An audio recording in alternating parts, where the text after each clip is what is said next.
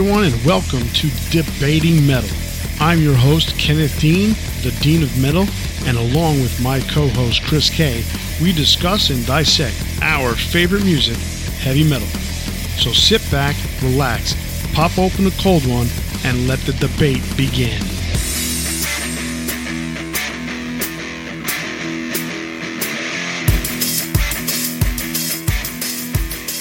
Welcome back to Debating Metal. I'm your host, Kenneth Dean, the Dean of Metal, with my co-host, Chris K.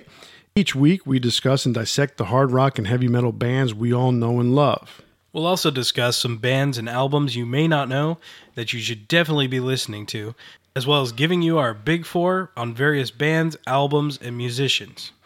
This week on episode 9, we'll be discussing live albums. We'll talk about some of our favorites, some of our not-so-favorites, and some in-betweens. Later in the episode, we'll do our best of the best with this week's Big Four anthems. And we've also got another What Should You Be Listening To? But before we begin, let's recap what we discussed last week on episode 8. Last week, we talked about when did the band or artist lose you and did they get you back? We spoke in depth about Creator, Iron Maiden, Kiss, Arch Enemy, In Flames, and Metallica. If you missed last week's episode or any of the previous ones, you can stream or download all of our episodes on your favorite podcast platforms. And don't forget to rate us or leave us a review. Chris, what is our Big Four? Oh, what was our Big Four last week? Last week, our Big Four was intro songs. To see what we picked as our Big Four, find us on Facebook, Instagram, or Twitter. And when you do, let us know what you think of our picks. And if you think you can do better, let us know. Sounds like a plan. All right. Now on to this week's topic, live albums. Live albums for me are really, really cool. I have been basically a fan of live albums since day one because that was the first record I ever got. So let's talk about the first record I ever got, and that was Kiss Alive 2. We're going to talk about Kiss Alive and Alive 2, but my first one was Kiss Alive 2. I was 8 years old when I got that. And I mean, yeah, that can definitely make an impact. If it's the first album you ever hear, I mean, that's your groundbreaking moment. Oh, yeah. I mean, I spoke before about the commercial that I saw back in October of 1977 when Kiss was promoting Kiss Alive 2. Just watching all the bombs and the smoke from Ace Frehley's guitar and Gene Simmons' blood and the drum riser going up, all that stuff just immediately hooked me. There was nothing about the music that I even recognized because I never heard it. It was all the pageantry. It was all the pageantry. And then you go and buy the double album. I had my aunt buy it for me. I didn't have her buy it for me. I asked her nicely. You go out there and you buy that. Yeah, go buy it. I'm 9. So I opened the record and you open it to the most bombastic picture you can think of. Is, you know, all three guys on their risers. All looks like he's pointing at the audience. Bombs going off everywhere. The drum riser's at max height. There's fireworks going off in the background. That picture just captures you. It's to see that as an 8-year-old kid, like, wow, this is awesome. Then you put on the first record and you hear the guy screaming, "You wanted the best and you've got the best. The hottest band in the world, Kiss." I mean, it's just this echo and all of a sudden the guitar riffs for Detroit Rock City come on. That is by far one of those things that just you will never forget the rest of your life. It's very funny. You were so enticed to buy it without even really hearing much of the music. Absolutely. I mean, that's very telling of their marketing skills. They almost look like superheroes to a degree on especially a lot of albums like Destroyer, Love Gun. They're all kind of standing there heroically, jumping towards you. I mean, those are kind of cool images to see. It definitely entices the buyer. I believe it was the year before they had done the Marvel Comics. Oh yeah, that's true. In their own blood, they put their own blood into the red ink. So they did all these things. They were superheroes to young kids. But for me, it's like I had never heard of them before. So that was the first time ever being exposed to them. So it was quite unique. So let's break down this album a little bit so we can talk about the things that we like, dislike, and other things about the album. Let's give a little background on it. It was recorded during the Love Gun tour for Kiss, which is my favorite Kiss album. It's one of my favorites as well. I think they had reached a point where they were still kind of a cross between the production quality and still being a little bit fresh and raw still. I mean, yeah, they're several albums into their career. I mean, obviously they're in the better. Those first 3 albums, the production wasn't fantastic on. No. But they definitely got better. That was all with Casablanca, right? Yeah, everything was with Casablanca all the way up through Creatures of the Night. But by the time they were up to The Elder. With The Elder and Creatures of the Night, they were on Casablanca, but they had signed Polygram, had purchased Casablanca, or it fell under their wing. Okay. So they were being distributed by Polygram. So Casablanca essentially became non-existent at that point after the 70s were over, because disco died and out went Casablanca. Gotcha. Well, I mean, you can definitely tell a difference in production quality between those first 3 albums and this stuff later. But once they got to Love Gun, it was like they had become a lot cleaner, but it didn't sound so produced that it was still mechanical sounding. Right. I mean, they had a really polished album with Destroyer, and then they brought in Eddie Kramer. I believe it was Eddie Kramer who did Rock and Roll Over. I know he did Love Gun.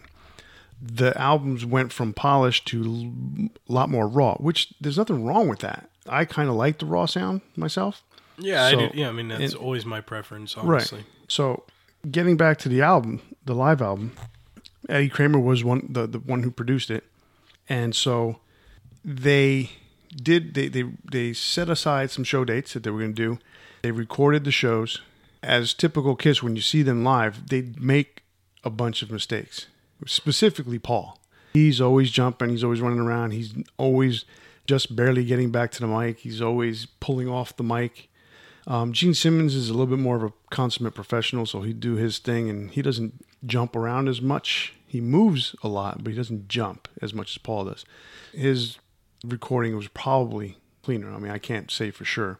Yeah. But essentially, they recorded the live shows, and then the idea behind the album was to make it a collection of songs that were not on their first Alive. We're going to talk about Alive in a minute.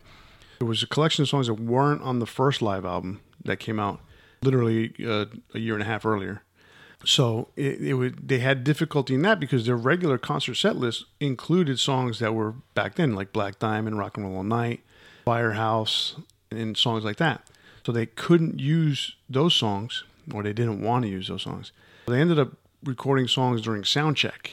It seems pretty crazy not to use Rock and Roll All Night. I mean, it's such a big hit. Mm-hmm. But I understand they were trying not to do right. They didn't stuff. want to repeat anything. Yeah, which is really a great marketing technique too, because they had enough good songs to fill a whole nother album and no overlap. Right, exactly. I mean, and what makes you have to buy both. Yeah, exactly. And what I was reading about the other day was that Kiss had 8, if you count with the release of with the release of Kiss Alive 2, they had 8 albums on the market, all released within 3 years. So 74, they had 2 albums. That's a lot. 75, and then if you think about it, in 1978, they bombarded the market with 5 more Kiss-related albums. So that brought it up to 13. 13 records of Kiss out at the same time. That's a lot. And within, from 74 to 78, 4 years. And that's insane. And then, Dynasty comes out in 79. From that point on, it went to pretty much every year something came out, which is typical, but regardless. Kiss Alive 2, like we said, 15 different songs were on Kiss Alive. They also had Side 4, which had 5 studio tracks that were brand new. Unbeknownst to the public, Kiss was having a tremendous amount of problems with Ace and Peter in the background. It comes out years later. Ace doesn't play on any song except for Rocket Ride. And Bob Kulick was the one who played lead guitar on all the songs, the 3 other songs, because the 4th song, Any Way You Want It, Paul Stanley played all the guitars on that. Going back to Alive now, with the 2 albums out, Alive being the one that broke Kiss, was a statement by the band. If you listen to the album, it is completely different than any of the recordings on the first 3 albums. Kiss, the first Kiss album wasn't done bad. It wasn't produced badly or anything, but you could tell it's very dated. It's 1974. It sounds like a 1974. The instrumentation, like the guitar tone's different. Mm-hmm. Yeah. So I mean, it was typical for the time. Hotter Than Hell, I don't know what happened. I don't know if they felt that they wanted to get heavier, but the production is muddy and terrible. It sounds like crap. Dressed to Kill goes back to similar sound to the first Kiss album, but a little bit slicker, but still raw. And that actually is not terrible. It's the best of those first three sound wise, right? But still not where they got later. Exactly. Now those three albums, they kept putting them out because they weren't selling, but their live shows were a can't miss type of event. So they came up with the idea. It's really an odd phenomena. It is. But then again, I mean, you saw how over the top it is. It was one of those things where we have to see this band, but no one knows the music because a lot of people just didn't care. So they finally, and Casablanca is about bankrupt at this point. To the point where I believe it was Bill Aucoin who was their manager. Yeah. Neil Bogart couldn't front the money up. Neil Bogart was the owner of Casablanca. Bill Aucoin, their manager, fronted the money for the recording of Kiss Alive. They pick out 4 shows or something like that. The biggest one being Detroit Cobo Hall. So mind you, they're Detroit. Their regular draw is about 2,000, 3,000, 4,000. They go to Detroit's Cobo Hall and they sell out a 12,000 seat arena. I mean, it's a big step up, yeah. It's a big step, and I'm going to mention something else like that with UFO a little bit later on when we talk about their live album. Very similar phenomenon about them. No pun intended. That's right. You know what? I wasn't even thinking about that. But that's right. No pun intended. They record these shows. The Detroit Cobo Hall being the big one. Essentially, when they were finished recording, it didn't sound good. They didn't like it at all. So there's tons of rumors that the show was re-recorded in the studio, stuff like that. And I've read and I've tried to read stuff about what happened. And essentially, according to Eddie Kramer, a couple times, all the recordings are legit, except they had to redo some overdubs, some missed notes. Peter Criss came out and said that the only thing that's on that album that's legit is the drum tracks.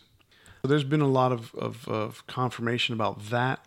I can't possibly believe that they redo every single thing but the drum tracks. It seems a bit excessive. Especially when they said that they didn't have the budget to go in there and record stuff. So they had some studio time. I believe there was probably some vocals that were redone. Okay. But even that, none of the rap that Paul did could possibly have been done over. I mean, maybe. Who knows? I mean, Kramer himself said that the only thing that's existing from the live recordings was Peter Criss's drum tracks. So, I mean, there's a little, like you said, there's a little confirmation there. There is. It just seems so hard to believe that that could be the only thing that's recorded live from the shows. But you know what? Who's to say? The point about the album, Kiss Alive and Kiss Alive 2, is that they were testaments for the time and period. And what's incredible about them is the energy that is given off by those records. If you listen to the 2 intros, one says, "You wanted the best and you've got the best. The hottest band in the land, Kiss." I mean, it was real kind of a guy just going up there, grabbing a mic and saying it. But when they did Kiss Alive 2, I mean, the guy's, deep voice screaming. I think it was one of their security guards that you see in a lot of their older videos. "You wanted the best and you've got it. The hottest band in the world." I mean, he emphasized he belts it out, yeah. Yeah, and then he yells, "Kiss," and the echo and the bombastics and the things go off. And that stuff happening on that, as soon as you listen to it, I mean, you could see the difference from one to the other. But both have this incredible energy. The way the songs are played, the way that they're just, you can feel that those songs are different than what was on those first 3 records or on the second set of 3 records. The guitar tone's better, for sure. I mean, with Kiss Alive, I know the songs from Kiss Alive 2 better. Mm-hmm. I mean, they're the bigger hits. Right. They're off of the Love Gun, Destroyer. They're bigger hits, period. I didn't really like a lot of the early recordings from those first 3 albums, but the versions that are on Alive are a lot better to me. The versions on Alive are a lot better. Yeah. Yes, for sure. Yeah, the obviously Rock and Roll Night changed everything. It sounds like not a completely different song, but it sounds A lot heavier. Oh yeah, it sounds a lot heavier. There's a guitar solo in it where the original Which doesn't is have a way guitar better, solo. yeah. Very reminiscent to what happened with Cheap Trick when they did Live at Budokan, talking about another live album. The producer for their studio album, when they went to mix I Want You to Want Me, he threw in keyboards, he dropped the drums down, he flattened out the snare drum. I mean, it was... That's why you, like any collection always has the live version. Sometimes, yeah. Oh, with I Want You to Want Me? Oh, yeah, for sure. The studio version is horrible. Mm-hmm. The keyboard sound is way up in the mix. I mean, it's... Yeah, it was funny because I always heard the live version. Mm-hmm. And then I went kind of on a quest back when, before MP3s, I was trying to find the original studio version. And I did, and I was like, what a waste of time. Yeah.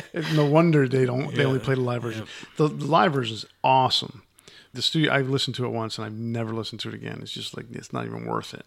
Yeah. Yes, the songs change so much. Cold Gin comes across differently. All of them across the board, all 16 songs come across so differently from when they, the way they appeared on the first 3 Kiss albums. And then the same thing happened with Kiss Alive 2. Those songs not completely different. They're not just, completely. They're just played with so much more energy. They're not necessarily played faster. There's a little bit of speed on some of the songs. Yeah. Like God of Thunder specifically, that was rushed through compared to the Destroyer version. The Destroyer version sounds good. It's a slow, I like the live version of that one better because it is faster. Mm-hmm. The God of Thunder is kind of a slow, plodding song. And yeah, I never liked it. When I heard the studio version, I'm like, this is weird. It's so slow. But, I mean, Detroit Rock City... Yeah, I get what you're saying about the energy. Right. I mean, you can't capture the same thing in the studio that you see live. No, because you feed off the fans. Yeah. I mean, that doesn't mean that the live version is better or worse. It just means it's a different vibe. You don't want to go to a concert and they're all just standing still playing the songs like in a studio. Right. No, exactly. You don't want that. Yeah, so it was a perfect testament and a perfect way to capture the band's performance, especially back in that day. Kiss was at their best at that point. That was peak Kiss, and they captured that performance. So let's start with Kiss Alive. Mm-hmm. What do you think of the mix?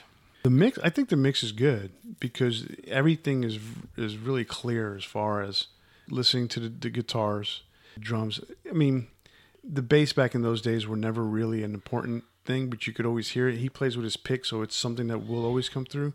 But at the same time, it's still not super in the mix. It's a lot more prevalent on Kiss Alive 2. Yeah, I agree. The mix, to me, it's distinguishable. Mm-hmm. You can hear each part.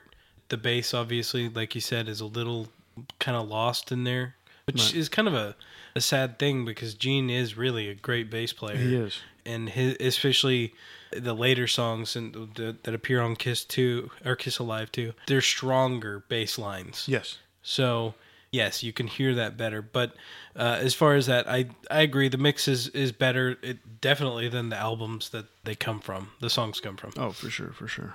All right. Does it feel live? Do you feel like you're at the concert watching it? It was funny. The first time I went to a concert when I saw Iron Maiden, I didn't know what to expect as far as fans were concerned. While you're there, it sounds like what you hear on Kiss Alive 2. That you hear all the ambient people cheering and yelling and screaming. So, but this is one. My concert experience for Iron Maiden tells me that Kiss Alive seems a little bit just kind of very reminiscent of the day. Not a lot of excitement. It's a crowd, when it's done. And I think they forced it a little bit, but not as much as Kiss Alive 2. Okay. Well, I mean, I'm not old enough to have gone to concerts in the 70s. Well, neither was I. I never went to a concert in the 70s. Understood. But I'm just talking about 70s from what and I hear. 80s, so I don't know. Right. Yeah, I don't know exactly how it would have played out. From what I've seen in concerts, what I've heard, even when I was very young, mm-hmm. it just comes off as kind of odd because a lot of live albums, what ends up happening is the song starts and it's like they fade the crowd out and then they bring them back in and that works dynamically, but sometimes it almost feels like they're not really there. Right. And I feel that way about Kiss Alive, mostly because I didn't have that experience. I didn't, come into it with the mystique still there. Mm-hmm. I already was aware of some of the editing things, and I was almost listening for it. Right. Which is, for you, it's different. You picked up the album well before all that kind of came out. Yeah, the way the crowd seems to me is you can tell that there's lulls in it, especially in between songs where he starts talking and you can hear Paul playing his guitar, which you should be able to hear the crowd, kind of there. Yeah, you can hear some ambient crowd. A lot of times it was lowered, but you also have to think, other than Cobo Hall, they were only playing 2,000 or 3,000 seater venues. So a lot of those times, those guys don't know them as well. It seems like sometimes there's 400,000 people there. Right, and that's what Cobo Hall was about. Let's bring the crowd in.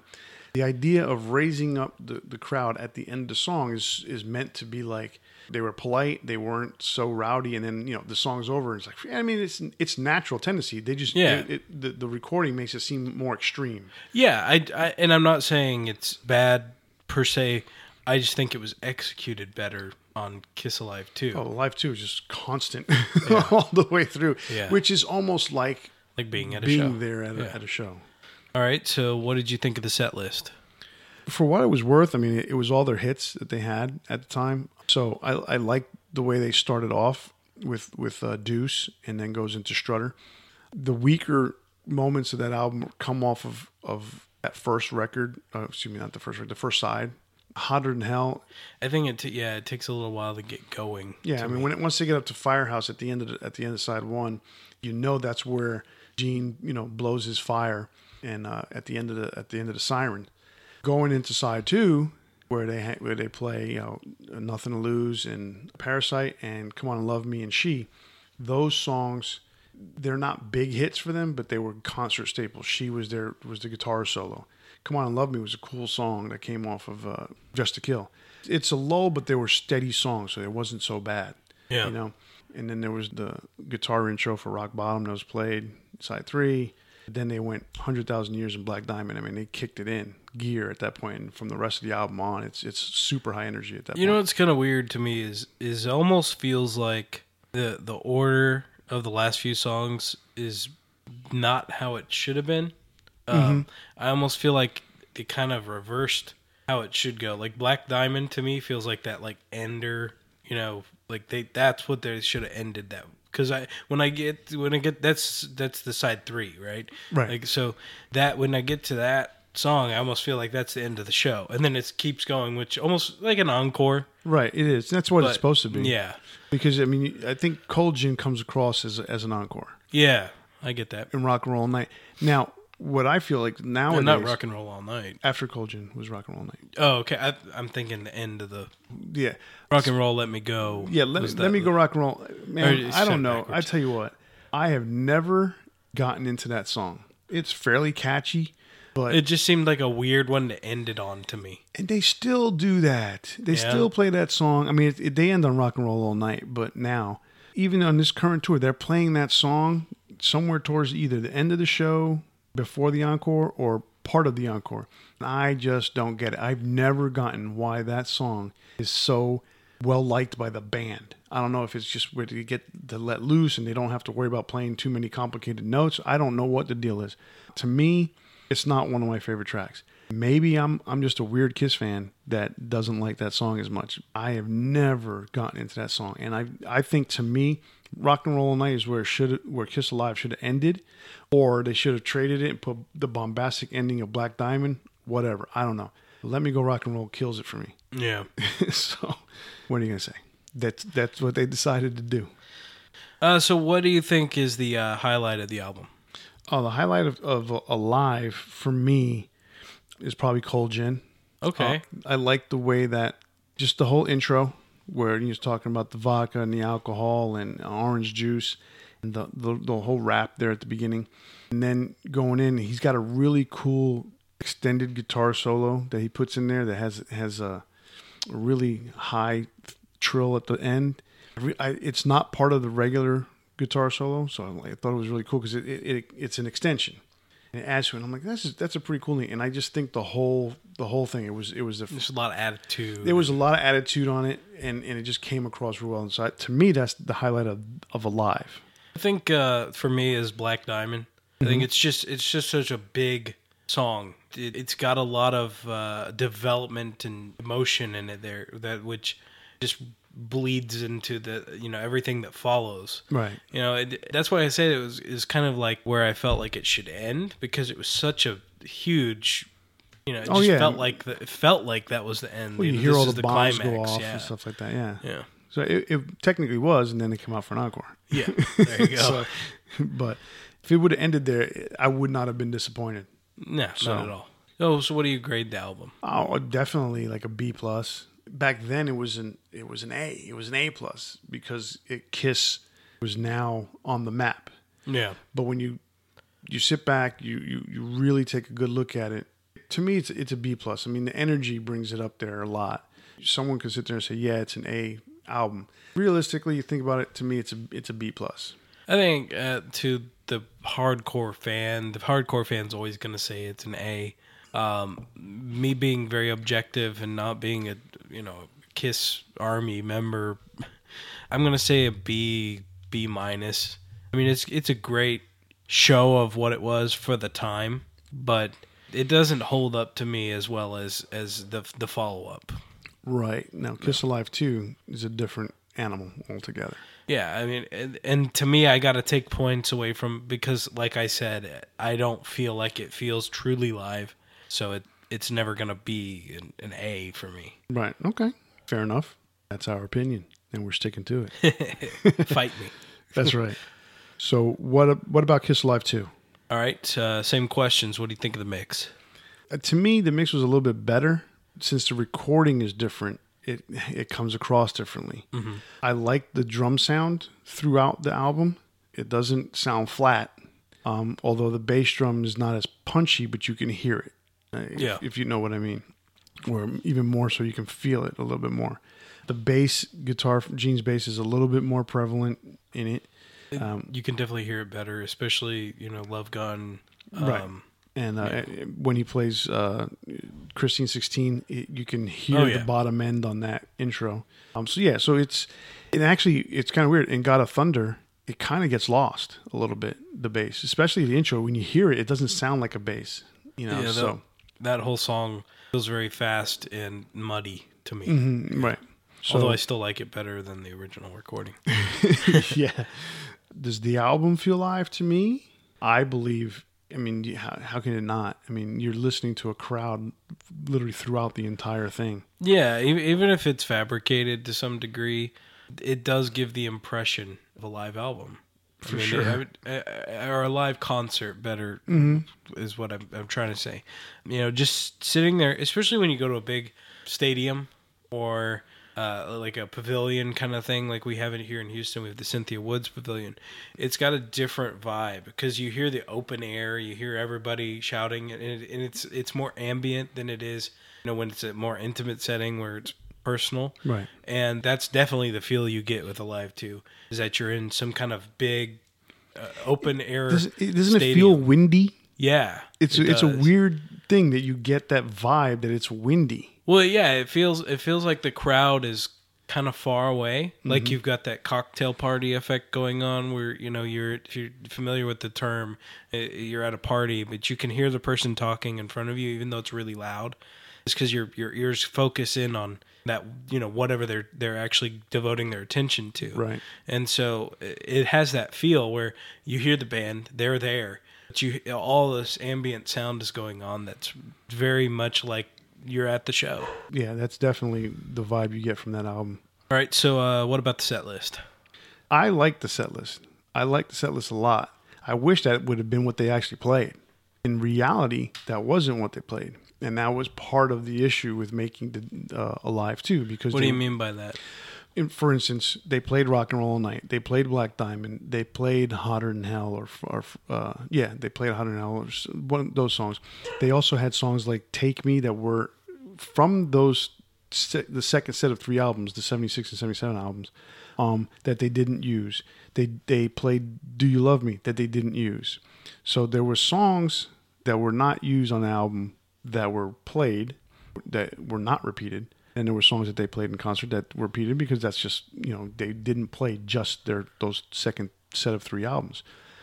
So sequentially, they were playing a Detroit Rock City and King of the Nighttime World during the Destroyer tour. But then Rock and Roll Over tour, they changed the set around a little bit. And then the Love Gun tour, they opened with I Stole Your Love. So what you hear on side 3 when I Stole Your Love comes is literally the beginning of a concert. Yeah, that's interesting. And that might have a lot to do with why there's so much super high energy on that song. It almost feels like the concert starts all over again because you come off of Tomorrow and Tonight kind of down, and then I Stole Your Love comes in and it sounds like a concert starting again, almost. And that's because that was the concert starter for the Love Gun tour. Which is kind of smart in a way, because it's like sometimes when you're at a big event, the energy doesn't carry all the way through. Those first couple things, the crowd's so excited. They're not drunk yet, so they're they're really excited. But sometimes when you get to the midpoint, it's like they have to do something. Yeah, they have to do something to raise that energy. And if it goes too long, then they can't get it back. Well, that kind of changes the feeling when that energy, the crowd energy, that's being presented to you is kind of restored there in the midpoint. Right. So the way the album flows to me is a perfect example of what a legitimate concert would be like. Yeah. You have the guitar solo, and you come down to a ballad, a slower ballad than the guitar solo, and then you got that Tomorrow and Tonight, that hooky, catchy song. Yeah. And then it's literally the concert starts all over again. They have the start, I Stole Your Love, and they go just slow it down again. Then it's the drum solo. And then it just goes straight up from there with I Want You and Shout It Out Loud to end it. I like that set list. I wish that would have been the set list, but that wasn't the way it went down. Yeah, I mean, but obviously it's the set list for this the album. The album, right.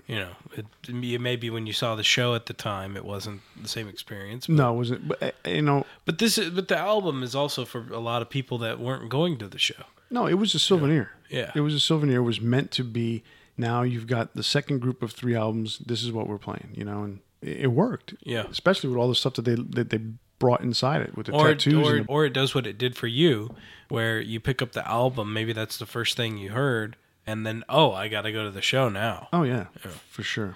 So what do you grade the album? That's an A-. A-? Yeah. Okay. A-. I even like the songs on side 4.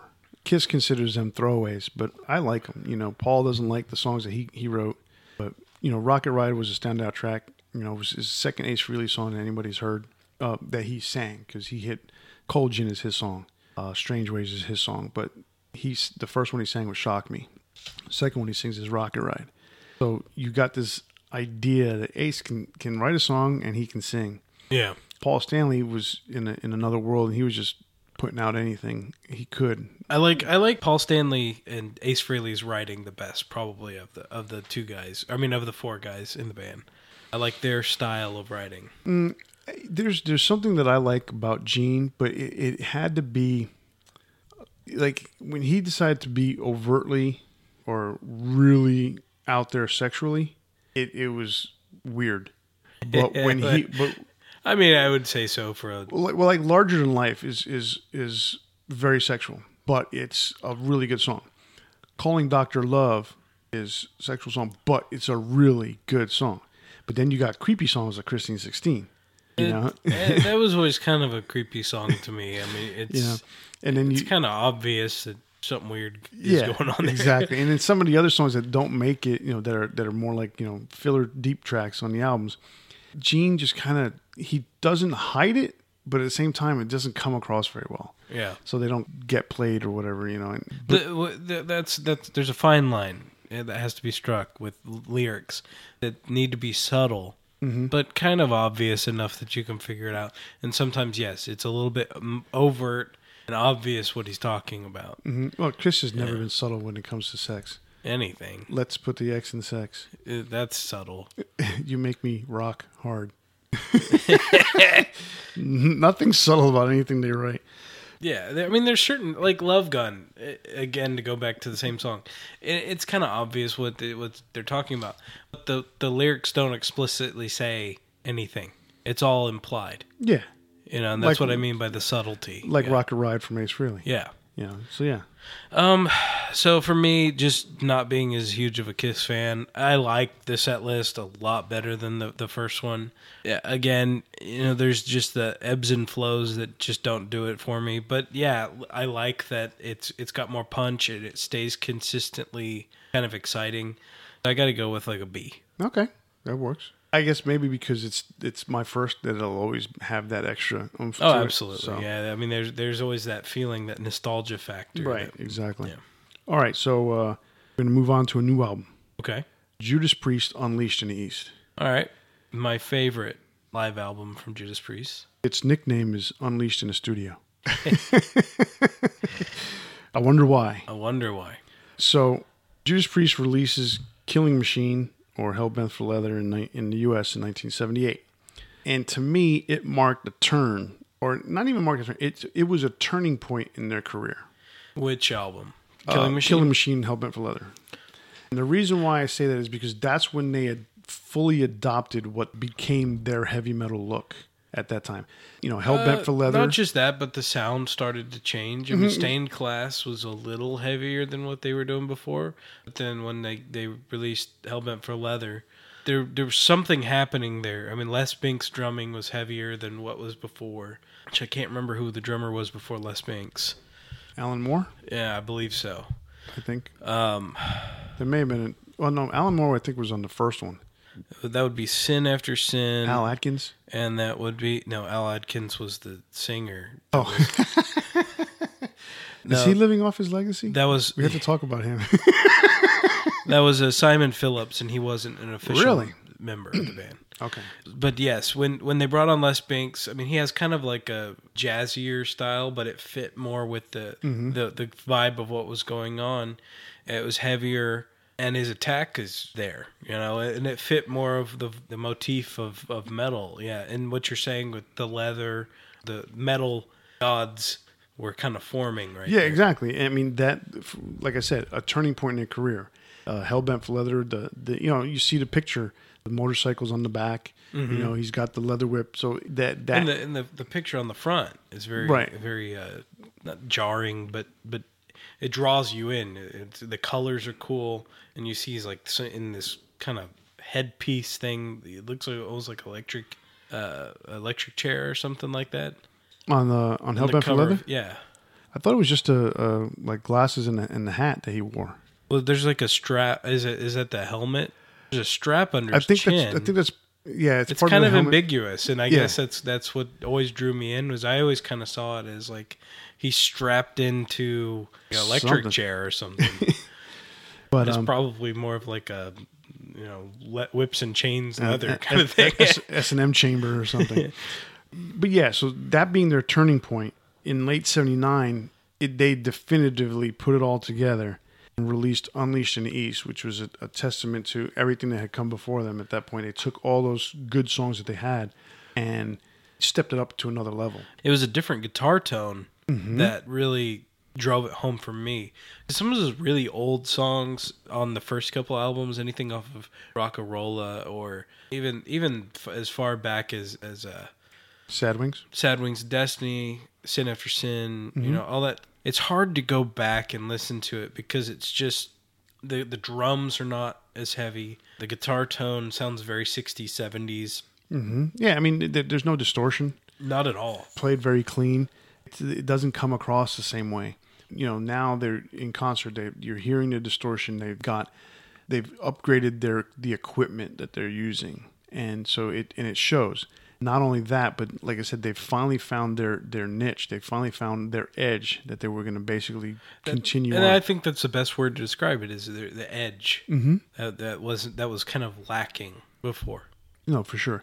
One of the things I like about this album, something that is going to be a prevalent idea through all the ones that we're going to talk about, is how the energy comes across on all these live albums. It's amazing how you have this energy. It's hard to quantify it, but this energy that's transferred from a live setting to a 2-inch tape to this one-dimensional flat piece of vinyl, and then electronically it comes through your speakers in that same energy that they felt that night you're feeling listening to this live album.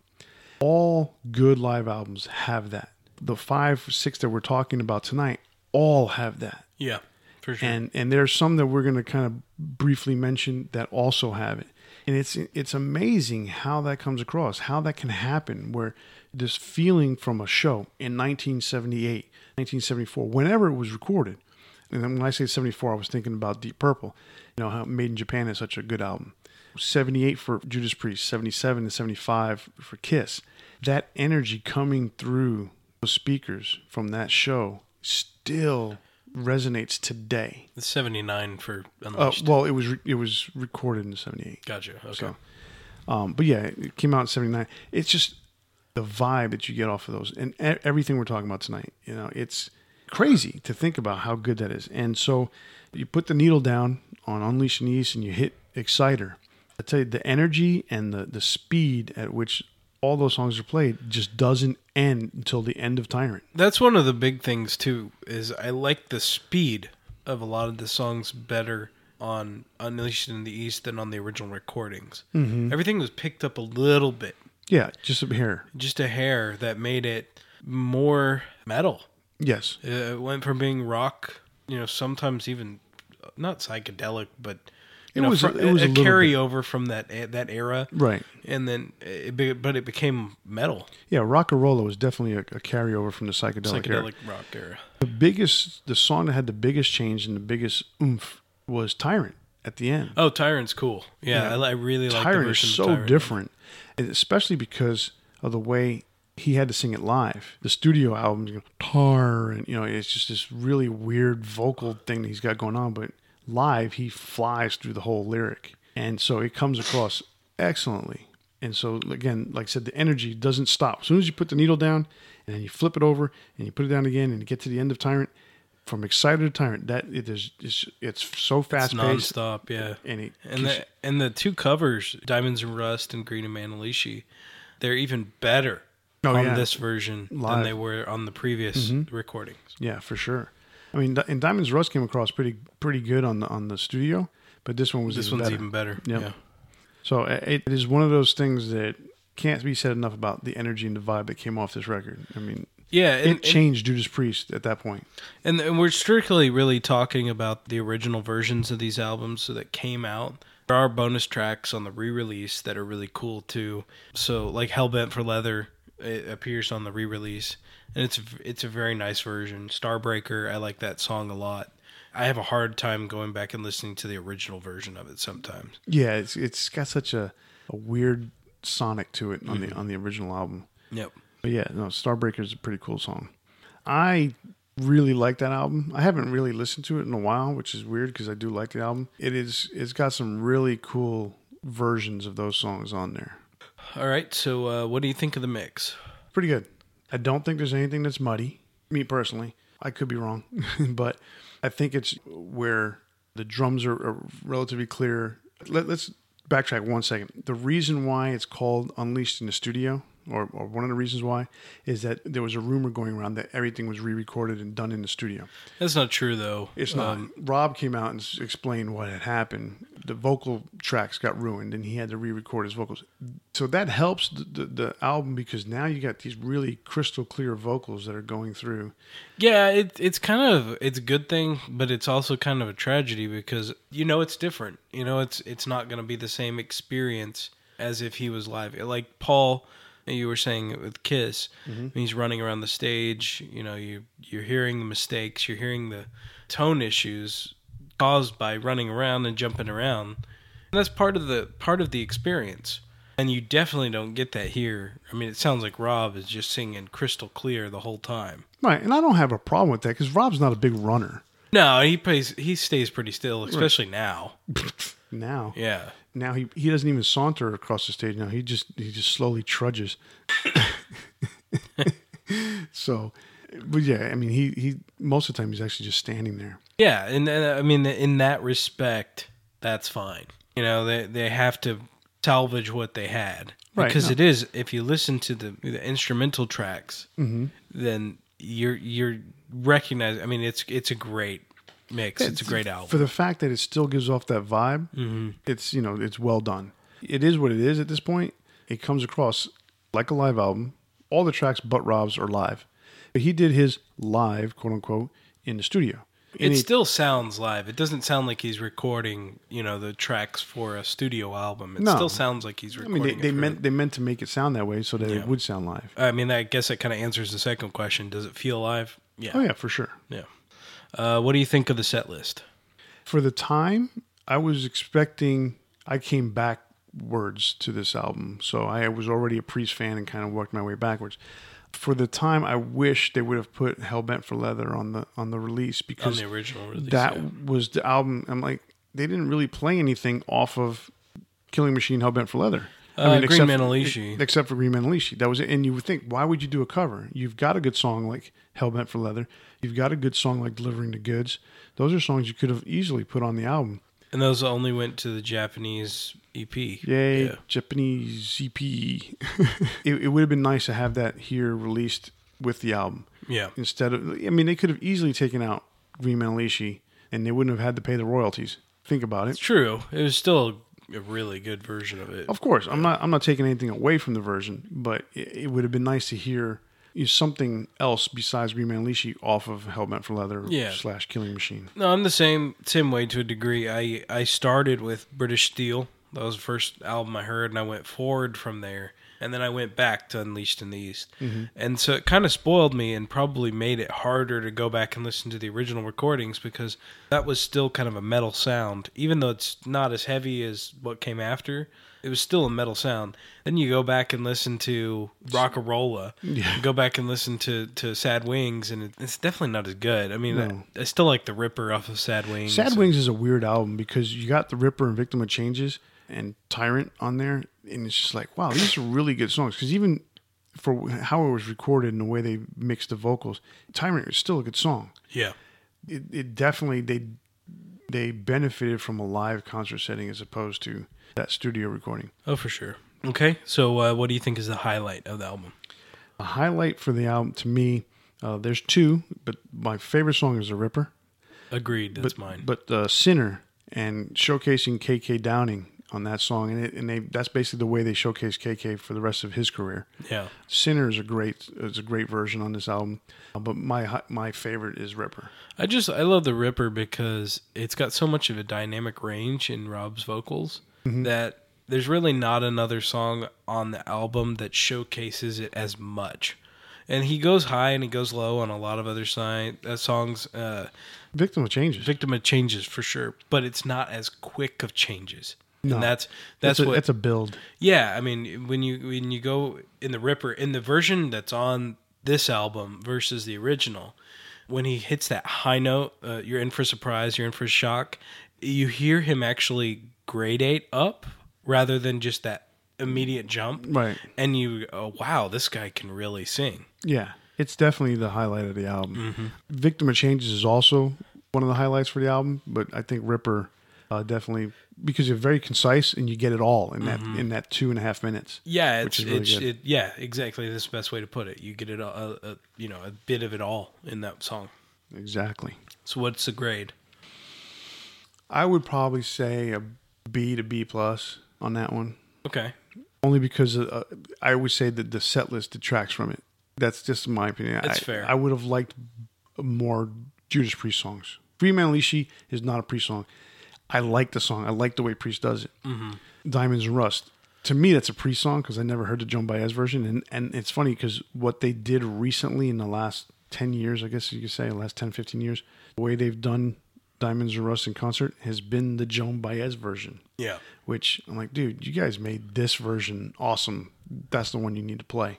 As much as it's a good version, like I said before, I would have liked to have heard other of their own songs. Yeah. I'm going to give it a B+. It's the same reason. I mean, I'm a bigger fan of everything that came after that particular album. Mm-hmm. But it definitely feels like the origin of the metal sound for Judas Priest. And the versions of the songs are better than the original recordings in a lot of cases. So definitely a B+. Cool. The next album I want to talk about is UFO Strangers in the Night. Let's begin by saying this is supposed to be one of the all-time best live albums ever to be released. I don't necessarily agree with that, but a lot of that has to do with the fact that I didn't grow up with that album. much like Kiss Alive 2 is my favorite live album, my favorite Kiss album. Strangers Night is a very good album. I'm not going to take anything away from it. But I don't have that same attachment that other people have. So you and I, neither one of us growing up with that album. Well, no, I did. I mean, my dad was a... Well, when I say growing up, we weren't there. Oh, you weren't there, especially you weren't there. I was. I didn't exist. Yeah, but I didn't know anything about UFO until the 80s. Yeah. So I had to go backwards. You probably not till the 90s. I would say so. I would have been 4 years old in 1990, so I probably didn't know much about UFO. I don't think I heard of UFO until the 80s. And then I don't think I heard UFO until the late 80s, maybe 90s. I just never got into them. I don't want to take away from the album. The opinions that I'm going to give on it is based on what I hear now. Okay. You know, and it's a very good album. And I have to put myself to the side when I sit there and give my opinion on it, because it is an older album. It is an album that has flaws, but it's supposed to. So it's good in that manner. That's one thing I actually really like about it. There's a lot of factors that make it feel live, and one of them is that you can hear, and the mistakes that are made, they're not bad mistakes. They're mistakes that most guitarists would go, okay, that's pretty cool. Yeah. Exactly. All right, so because I wasn't a fan growing up, the album, like I said, doesn't have the same effect on me as it does others, or as others do on me. But that being said, however, I do like a lot of the renditions of the songs that I have heard on this album better than studio recordings. Like the hits, Lights Out, Rock Bottom, Doctor Doctor. I like them because you have that, again, energy that comes through on the album. It's not just that. I mean, Michael Schenker didn't come on board until after a couple albums were already out.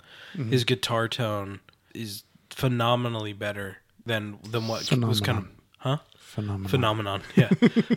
It really is. And no pun intended there, but he had a very unique thing going on that he brought to the table. And what's kind of weird about this album is this is the last release with him. I mean, he left during the tour this album came from. Yeah, because Phil Mogg decided to punch him. That happened, yeah. I mean, he told him, he says, "You hit me, I'm leaving." And he hit him, and he left. Yeah. I mean, that's basically the bottom line. And it's funny because they're friends now. Yeah. He's not going back to the band. No, they reunited in 93, I think it was, for one album. Yeah, and it's funny, they actually ended up living near each other. Oh, in England? Yeah, like a street over from each other. I don't know if it's him. I don't know if it's Michael and Phil Mogg, or if it's Michael and Pete Way. Pete Way. There was actually like three of them. Yeah, they were all living in the same neighborhood. Yeah. Kind of funny. In London. I like the versions of Dr. Doctor that's on here. I like Rock Bottom. I like Lights Out. And some of the other songs that I kind of heard for the first time, because quite frankly, since I never got into UFO, I didn't listen to all the extra songs. So Too Hot to Handle was something that I heard for the first time listening to Strangers. It's a cool song. I like that one. It is a cool song. I mean, I like the album. It's a really cool album. That being said, you can tell throughout the album that things are different. And they're from different cities. They're from different cities. One of the things about the album is it has two songs, Hot and Ready and Cherry, which happens to be songs that were put on the reissue. And the reason I bring them up is because you can tell on the reissue, and I know we talked mostly about, like with Judas Priest, we didn't talk about the reissue songs, but this one's kind of specific to this. They added the crowd noise from Chicago to those songs, and the songs themselves sound like they're played in a smaller venue, but they've got this crowd that sounds like they're, like Kiss. It sounds like it's 15,000 people. Yeah. You know why? Because it was 12,000 people. No, I'm sorry. It was 15,000 people in Chicago. So they had they headlined this big venue in Chicago of 15,000 people, and then they go back to their normal things, just like Kiss, where they were playing 2,000-3,000 seat venues. So it's kind of weird, and you can hear it. The other thing, too, was one of the songs that was on there, I think it was Mother Mary. Mother Mary and This Kids. This Kids. Those were actual studio recordings because they had the same problem that Kiss had. They didn't have enough to fill a double album. Well, and they were songs that were on their set list, too. I mean, everything that they put on there was representative of their set list at the time. Just not in the right order. Yep. Until the reissue came out. Yep. But those two songs, I don't know if they didn't record them or, if they were on the set list, why weren't they recorded? Because they made studio versions of them and then threw the live tracks on top of it. When you listen to the album, you can tell there's a little bit of punch, especially on the bottom end, where those songs, you can tell there's something different about those songs. They sound similar. You could tell there's a lot of bass, especially bass guitar on it. Not that you hear the bass lines, but the chunk behind the guitar. The mix is a little different. Yeah. So the mix is different. But I mean, overall, I like the album, especially with the reworking of the tracks. I've only heard the remastered version of it, so to me, it works. Where had I grown up listening to it, I probably would be, I wish it was the other way around. Who knows? All right, so what do you think of the mix? As we spoke, the songs for the big hits, Dr. Doctor, Lights Out, and Rock Bottom, they sound a little muddy because you can tell they're played at a bigger venue, so that the noise or the sound that was recorded is not as crisp as, say, the ones that are recorded at the smaller venue where you can have a bit more intimacy with the instruments. They don't sound bad. They don't sound muddy. They just sound not as sharp, not as crisp as the other songs. But I don't view that as a problem. It's not a problem. Overall, the mix is good. I mean, what I was going to say was it feels live, and it feels like it's at the show, Oh, for sure. And I think that's what makes it, even though I get what you're saying, it makes it feel like it's at a bigger venue. Right. And that's the idea. You want it to sound that way. I mean, you take a recording and you throw a crowd from a 15,000 seat arena, and it's going to sound different. And I think they did it. I don't know I guess it has to be post-production trickery. The way that they did Phil Mogg's vocal tracks, you can hear a ton of echo. Not even echo, a ton of reverb, excuse me, on his... I don't think it's necessarily post-production because they do that with Ozzy all the time. I mean, when he's live, he has so much reverb. I don't even know what Ozzy's real voice sounds like, to be honest. I mean, that could be the case, but back then... Even in the 70s, I mean, they did that with Ozzy. Oh, yeah. On all those Black Sabbath live performances, I mean, he has reverb. I mean, what he does. That's what a lot of singers do. I'm not saying. I mean, it's just very similar to how guitar players in the '80s all had that very tinny, reverby kind of sound. When they stop the guitars, you hear play out. What was that? I got this all day. I'm not trying to detract from the vocals. It was good. I felt like it was almost like they had to have added that, but I could be wrong. Yeah, I'm not sure, to be honest. So for the mix, I agree completely. It feels inconsistent. It doesn't take away from the live feeling for me. It just feels like it's a compilation of multiple shows. Actually, and that's what it is, to be honest. Right. And what I think about it is too is like at the beginning of the album, and I'm going off of the remaster because that's what I know. The drums are very clear. The instruments are very separated because that's the way the song is. So they're not all playing on top of each other. But later on, with Lights Out, you know that they're playing on top of each other. It's a consistent instrumentation. So it's going to sound busy, I guess you can say. Because I don't want to use the word muddy because it's not muddy. So the snare drum is not as crisp. But that might be a product of the song as opposed to a product of the production. Mix-wise, they can only do so much before you start messing with the mix too much. Yeah. So the beginning of the album sounds crisp. Some of the later songs sound crisp, but the big hits that they have, because they were from the bigger venue, that they just have a little bit of a different sound. Nothing wrong with it at all. I honestly wish they would release like more of the tracks that they recorded, because I've heard so many times from Michael Schenker especially that there were better versions that they recorded that didn't make it onto the actual album. And I wonder what that means. Is it just in his mind, his guitar sound or the way he played was better on that particular one, and it wasn't maybe the best of all of it. It was just that particular thing. But I would still love to hear that as like bonus tracks or something. I mean, there's so many things from so many bands I would love to hear. I mean, oddly enough, you mentioned something like that. Deep Purple put out Live in Japan as the anniversary edition of Made in Japan, and that had all 3 shows. So you can pick and choose which one that Which you version, wanted. So that one, that's pretty cool in and of itself. It would be nice if maybe they would release the whole show as it was, as opposed to bits and pieces here and there. It would be nice if Priest would have done that with Unleashed.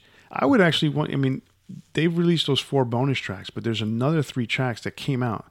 They have been released commercially, but not as one package. And that would, to me, would be nice to get the actual Unleashed and East package that from beginning to end in one CD or 2 CDs, whatever it may be. So, does it feel live? Oh yeah, for sure. It definitely feels live. I mean, it comes across great. I mean, it's a good album. I'm not taking away from it.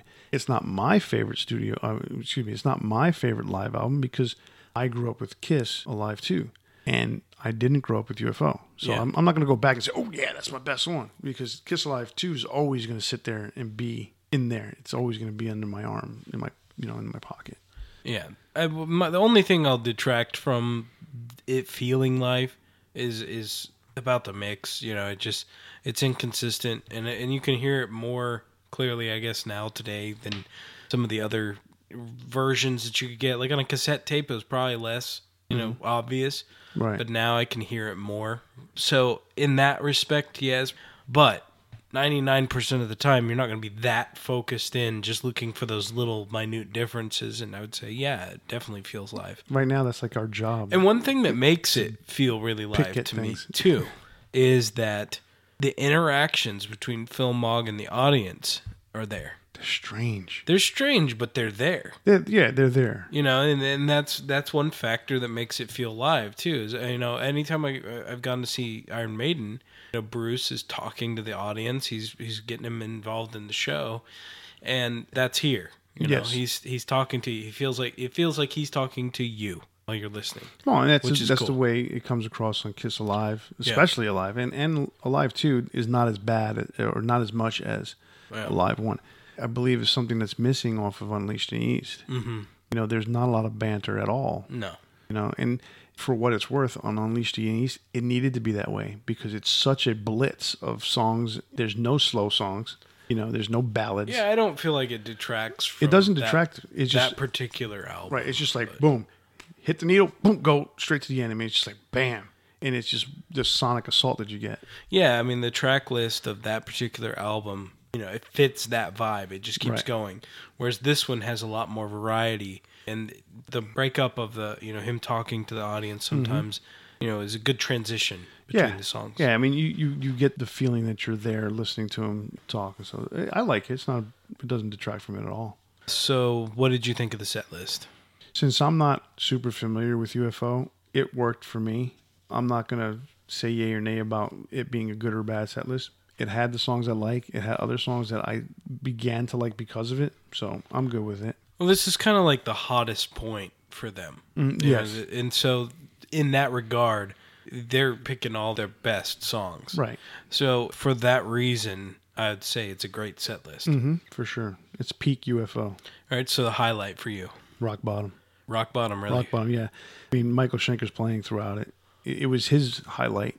Rock Bottom, just his guitar playing. The other guitar player / keyboard player, you can sense that he was kind of in the background. Michael was just way up front, even though there's a little bit of harmony that's played at one point. That era definitely featured him. Oh yeah, he was the draw. Exactly, and so yeah, it comes across real well, and I like it. So, and it was also 10 minutes long. It definitely was showcasing Michael. To me, it's Dr. Doctor. Really? Okay. Yeah, I love the intro. It builds it up in such a way, and you hear the audience's excitement when it hits the actual song. Yes. And it's such a cool feeling, and I just love his tone on that song. I love the original recording of it. I love the live version even better. And what's interesting too is Phil Mogg, I don't know if he sings the wrong lyrics or he was just changing things up on purpose. He really kind of fudged the lyrics there, and I still love it. It's great. It was funny because I was listening to it this morning. I noticed that the crowd really didn't react to the first few bars of the intro to Dr. Doctor. It wasn't until the drums hit and it went into the main song that there was a crowd reaction. And I don't know if that was meant to be that way or what? Well, I mean, I've been to a lot of shows that you're waiting for that one part. Right. And that's kind of how I feel, because I've heard the other live versions of it, and it's kind of the same way. Okay. So I don't know if maybe it's just that mentality of waiting for it to really like kick in, because he plays the first bar, like you said, right. and then all the instruments kind of come in. Right, and exactly. that's when the audience goes nuts. I've been to Eagles shows where it's kind of the same, like you know what song's coming, but it's like when it hits that one particular moment, that's where it drives the crowd. There's other metal songs where the first note hits and and everybody goes nuts. Right, yeah. No matter how slow or fast. That's an interesting thought there. That's kind of, there's a phenomenon going there that, again, pun not intended, but there's something there that I wonder what it is that the crowd reacts to. Right. That's causing that. UFO, Strangers in the Night. All right. Grade. What do you think of the album? I'm going to give it a B.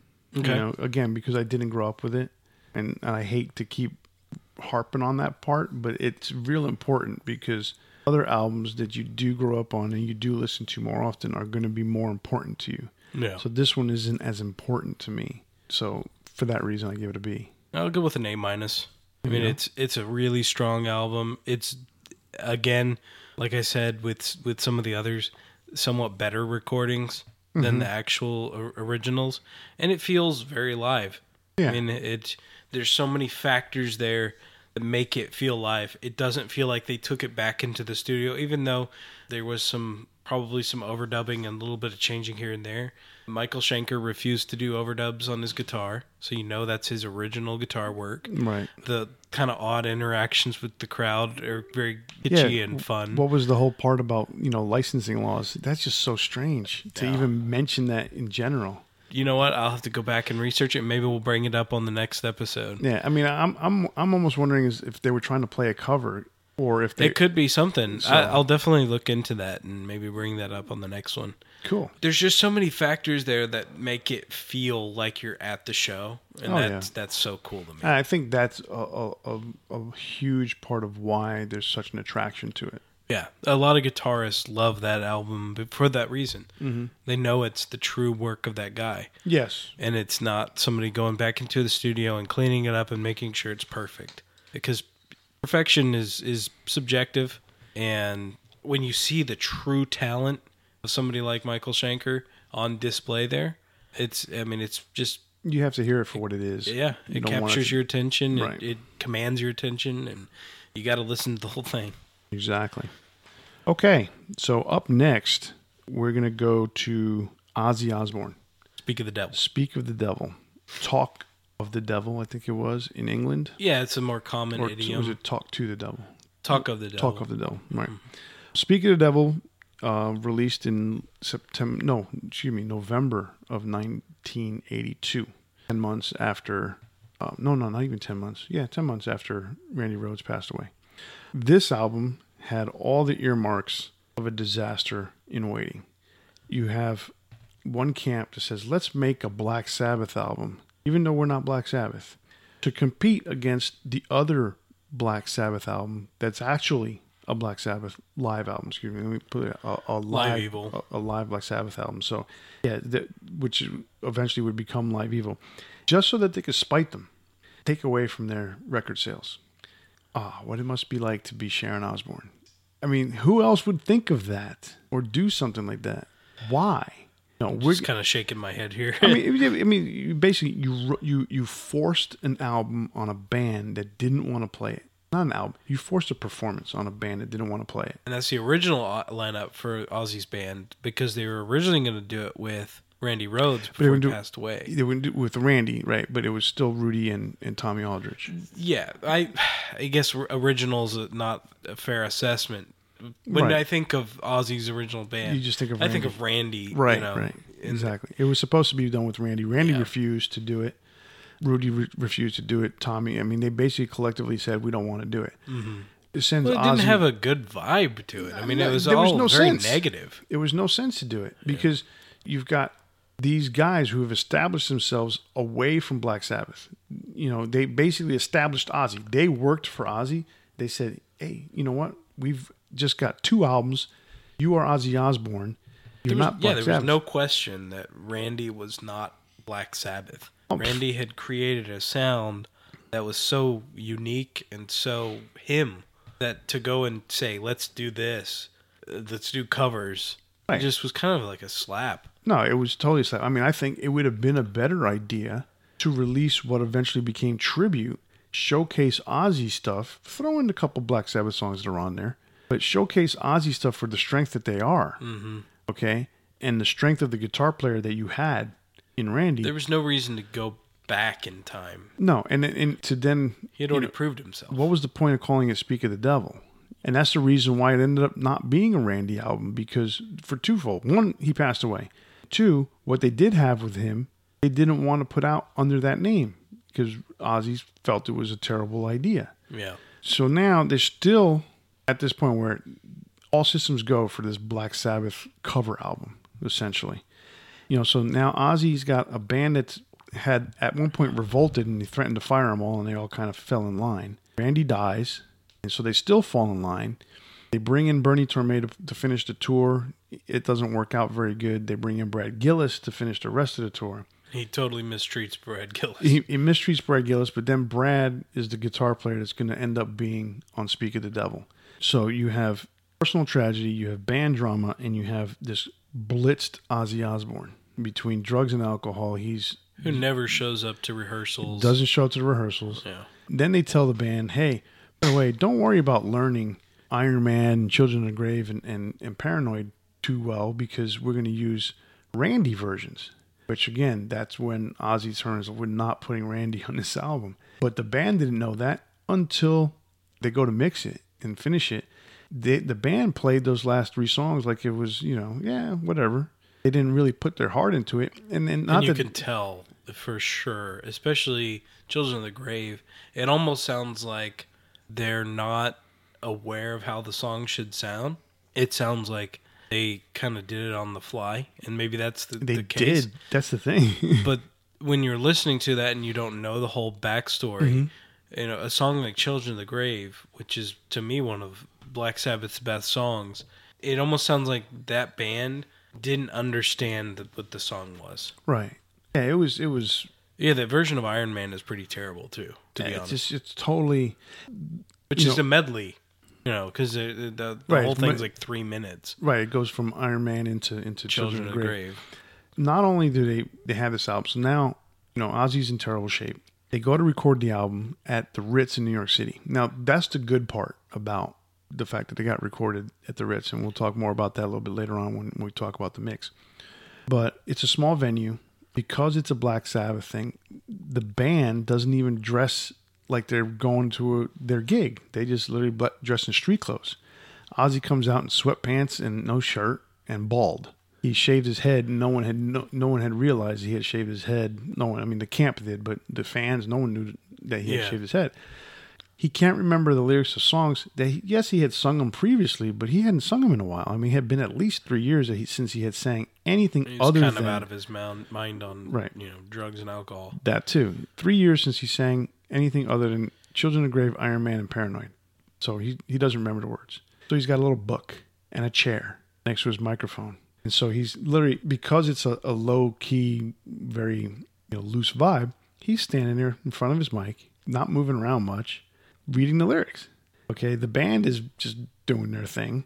I mean, this is, like I said, a recipe for disaster. Everything's... In the end, I love the album. Still sounds pretty great. For what it's worth, the producer does a great job of getting that vibe of the album.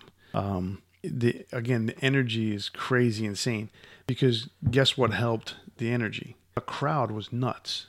They were as nuts as Ozzy, yeah. Basically. Well, and that is an interesting thing. The interaction between the crowd and Ozzy, too, is kind of a strange vibe. He's going, woo, woo, woo, woo, woo. And it's nonsensical and kind of odd and almost antagonistic in a way. Yeah. And they're just eating it up. Oh, yeah. I mean, it was quite nuts. But it's funny because the rap that he does before The Wizard... He starts talking about, this is a song I haven't done on stage since 1972 at the old Fillmore East. when he asks them, do you remember the old film Maurice? He says something that's edited out. And I believe it's because he cursed, and they didn't have the warning labels back then, but they also didn't put curses on records back then. They didn't allow it. They did, but they, you didn't want to get, an F-bomb thrown in the middle of an album for no reason. And that's edited out really bad. Like you hear a word cut off and you don't know what's going on. He does say, you get shit-faced every night, and then it says something blank, a few groupies. So I'm thinking he's talking about, screwing a few groupies with the F word. So it's weird that way. That whole editing was just kind of odd, but kudos to Max Norman for making it work. So yeah, the whole vibe with the crowd. I mean, he kept egging them on to try and get crazier and crazier because that's Ozzy. That's what he's always done. Right, he always throwing paint over himself and right, just being a nutbag. But there's a difference between a 15,000 seat arena where you're that far away from the crowd and a 1,000 seat little theater. Mm-hmm. A huge difference. And when you're asking people to go crazy, I mean, he said it. He goes, "Let's start a riot." Like, dude, relax. But yeah, but he's always been that guy that can get the crowd involved. I mean, that's what made him famous in Black Sabbath, and it carried over here. And that's kind of why it's silly to even do a Black Sabbath album, because he was still able to do it. He had already proved himself with 2 great albums with his new band. It made no sense, but it all goes back to Sharon being spiteful. I mean, overall, it's still a great album. There's a few lowlights for sure, but there's some really good stuff too. So what do you think of the mix? I think the mix is outstanding, and I'm putting this on Max Norman, the producer, because I didn't catch who actually mixed the album. It may have been him because he's known to do that. But the production of the album is fantastic. Each instrument is virtually isolated. You hear bass, you hear guitar, you hear drums, and you hear Ozzy. It's 4 separate instruments heard completely separately, and that makes it awesome. Speak of the Devil is one of my favorite live albums because of the way it's mixed, because of the way the drums sound. I love the way the drums sound on this. It was Max Norman, by the way. Okay, he did do the mixing. So Max mixes it. I mean, great job. The whole thing, even though the fact that there's some songs taken from a soundcheck show, much like the Kiss Alive 2 version, who cares? The bottom line is that, it doesn't sound like it. Everything sounds very consistent across the board. There's nothing muddled, nothing muddy, nothing muffled. It's struck. I mean, the drums sound awesome. The bass drum. I mean, some of my favorite bass drumming and favorite bass drum sound all in one recording. I mean, I definitely agree. That's very obvious that who's playing what. It's not muddy at all. You can hear Rudy Sarzo's bass, and that's one of my favorite parts of that album. Yeah, I love his bass playing on that album. Yeah, it's so in your face, and it's up front enough in the mix that you're getting to hear the whole thing. Oh yeah. And there's a couple times where, on the original recordings of the songs with Black Sabbath, you'd have an overdub where you have 2 guitars. Mm-hmm. He's filling in, playing the bass, as well as Geezer did on some of those songs. Oh yeah. But he's playing also the guitar parts and kind of filling in that void. Yeah, I mean, he's a master of putting in those bass fills. Mm-hmm. I love the job he does on Symptom of the Universe. I love the job he does on War Pigs. I mean, it's just so right there. Yeah. Does it feel live? Does it feel live? It's insane. It's insanely live. Yeah. Yes, it's an awesome. I don't think much more need to be said. I mean, we kind of went over that. So, what do you think of the set list? It's Black Sabbath. Yeah. I mean, there's not much else you can say about it. It's got all the best songs. It's even got, Never Say... most of them. Yeah, I mean, there's a couple in there, but for what it's worth in terms of energy, that comes across really well on this album. I can't take anything away from it. I mean... My only issue is kind of an odd one, and it's the way it ends. Paranoid feels like a weird ending to the album. Just the way it's presented. I almost feel like it should have been earlier in the album, and then I think maybe the thought was that they were going to use the Children of the Grave and Iron Man from the Randy version, and maybe that was what was originally supposed to end it. What ends up happening is you've got the Paranoid at the end, and it just doesn't. It almost feels like there's just not a climax there. It's still great. That's the way they ended all his concerts. Yeah, I think he still does it. It's always Iron Man, Children of the Grave, and Paranoid. Yeah, and that's again maybe that encore feeling that I'm getting. For a live album, it's different than when you're at the show. And so when you're at the show, there's a clear ending. This is the end. And then they come back on stage, and you know you're getting the encore. But when you're listening to the album, that's not always presented in the same way. True. Because if you don't know where the show ends, it doesn't make sense when you just hear an encore. Exactly. Right. And so I've heard on albums where you know it's the encore. And I've heard some, just like you were saying with Kiss, where to me, listening to it for the first time and not realizing that it wasn't an encore. Right. Or it was an encore. Right, I get what you're saying. That's my only issue, but other than that, the set list is great. Especially if you're a Black Sabbath fan. Oh, which I'm a huge Black Sabbath fan. Right. So, what's the highlight of the album?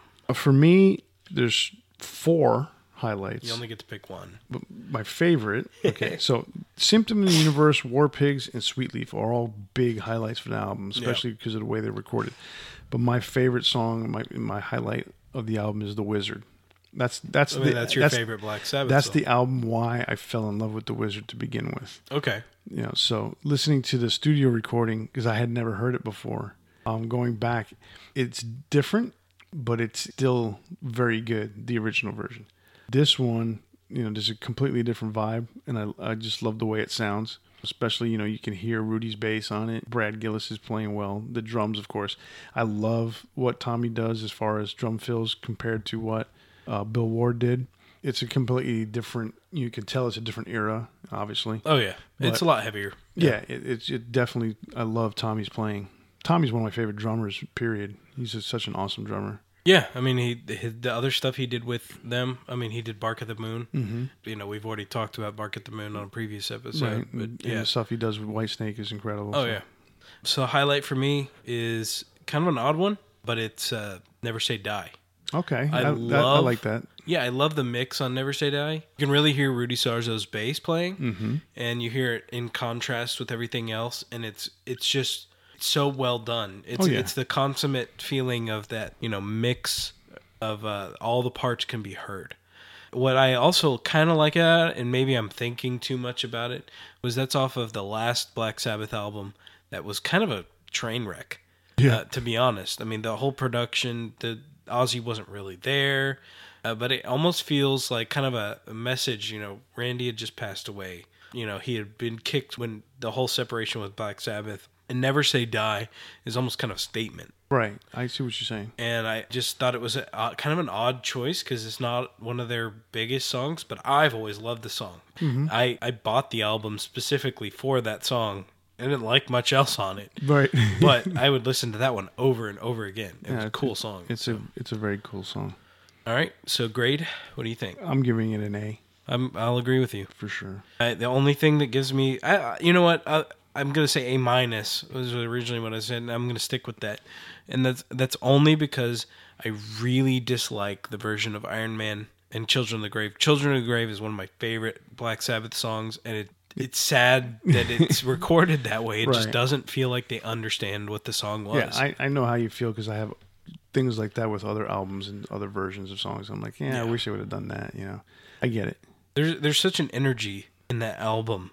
That there's so many things going on, and it's one of those where I think sometimes negative energy doesn't necessarily lead to bad things. Like I think some of the negative energy that was being felt in this one was almost like a rage. Yeah, and it brought out something special in this particular album. Exactly, and the anger that you feel in like first albums from bands. Right. No, yeah, exactly. The angst. And it's weird because Ozzy hates this album. Because he never wanted to do it. Yeah.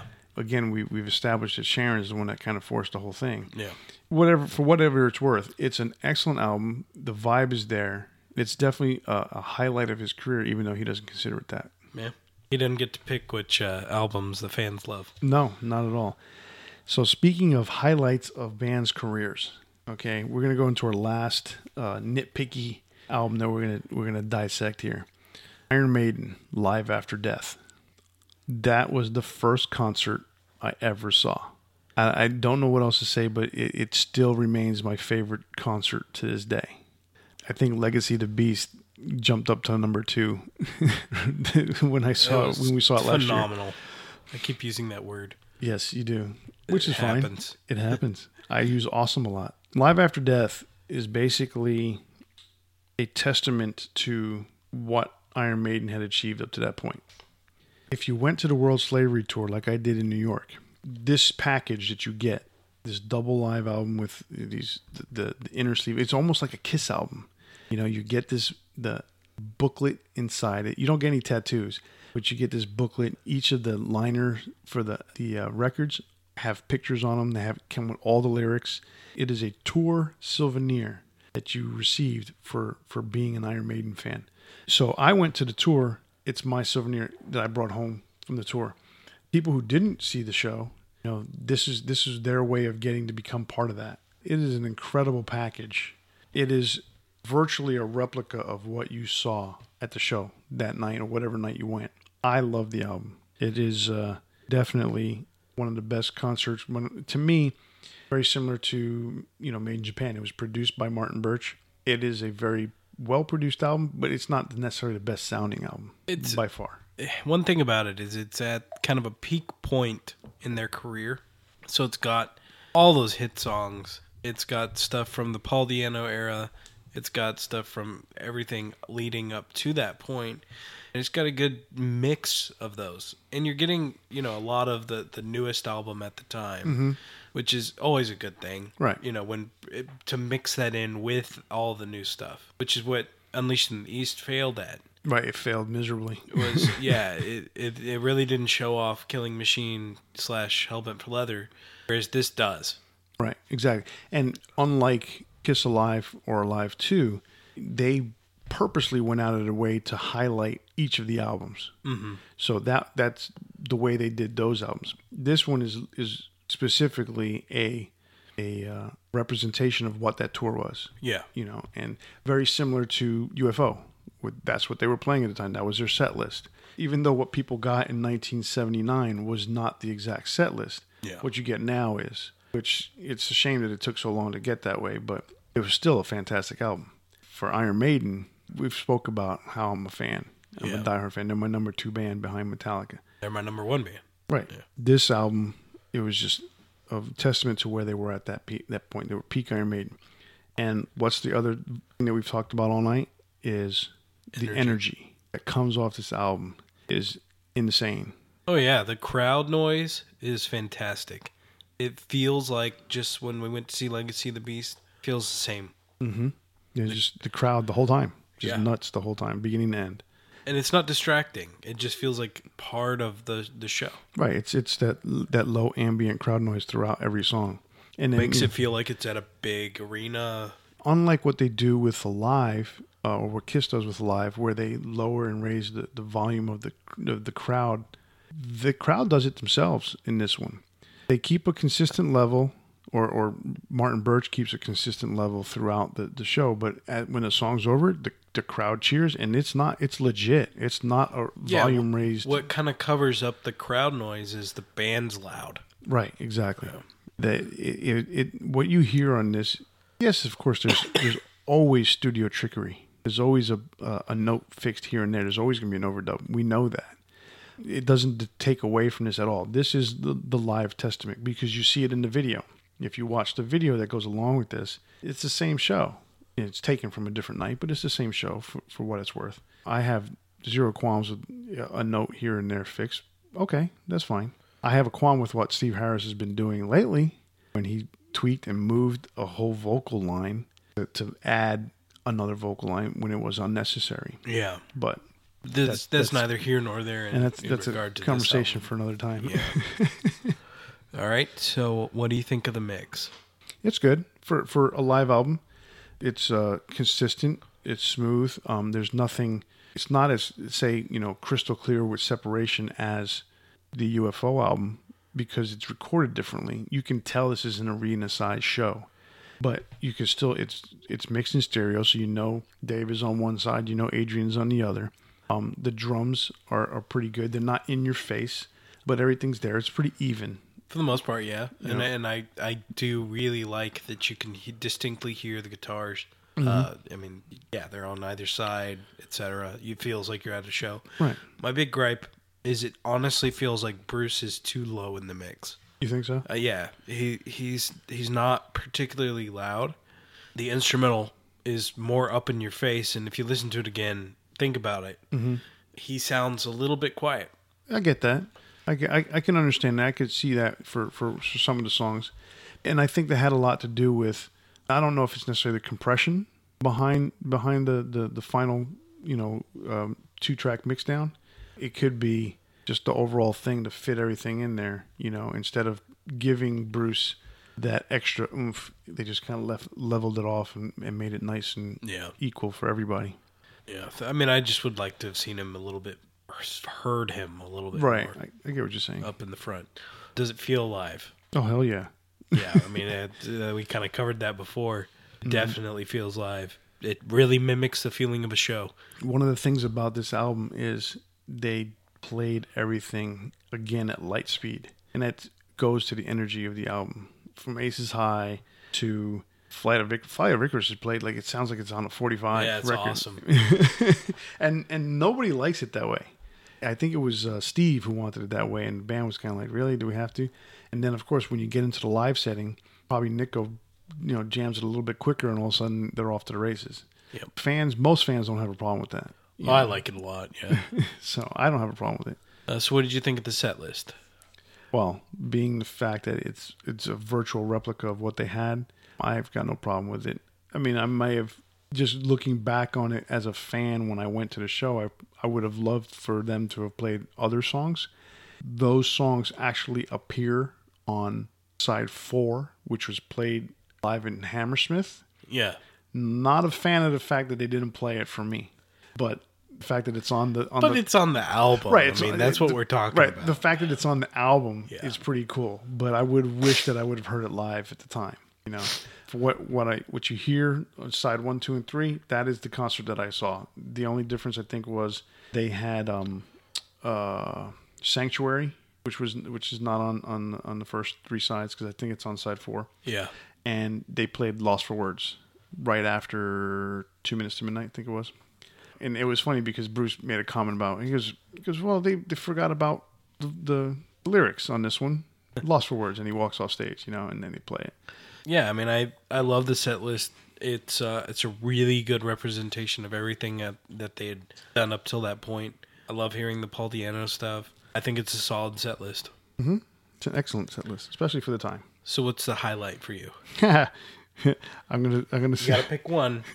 I gotta say this though. This is funny. So I'm gonna pick one as my final, but this is highlight. We gotta do away with all these honorable mentions. It's the Rhyme of the Ancient Mariner is a song that reminds you what not to do when a bird shits on you. Okay, Running Free clocks in at 8.5 minutes with all the call and response between Bruce and the audience. Both of those are excellent versions. But that definitely helps it feel live, too. Oh, yeah, for sure.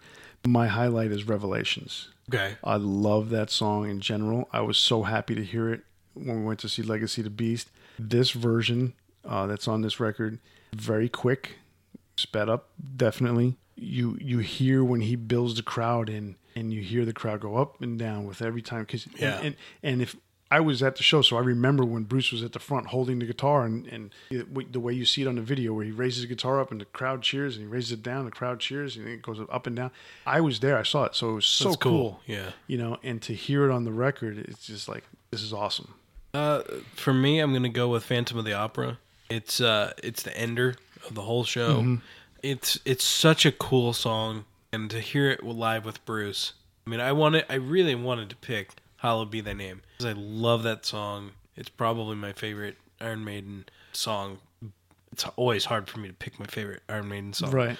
But what's so cool about this one is it just, Paul and Bruce are two completely different guys. They never tried to be the same. I mean, obviously, he never tried to be like Bruce because he wasn't in the band. Right. But Bruce never tried to be the same as Paul. No, he never did.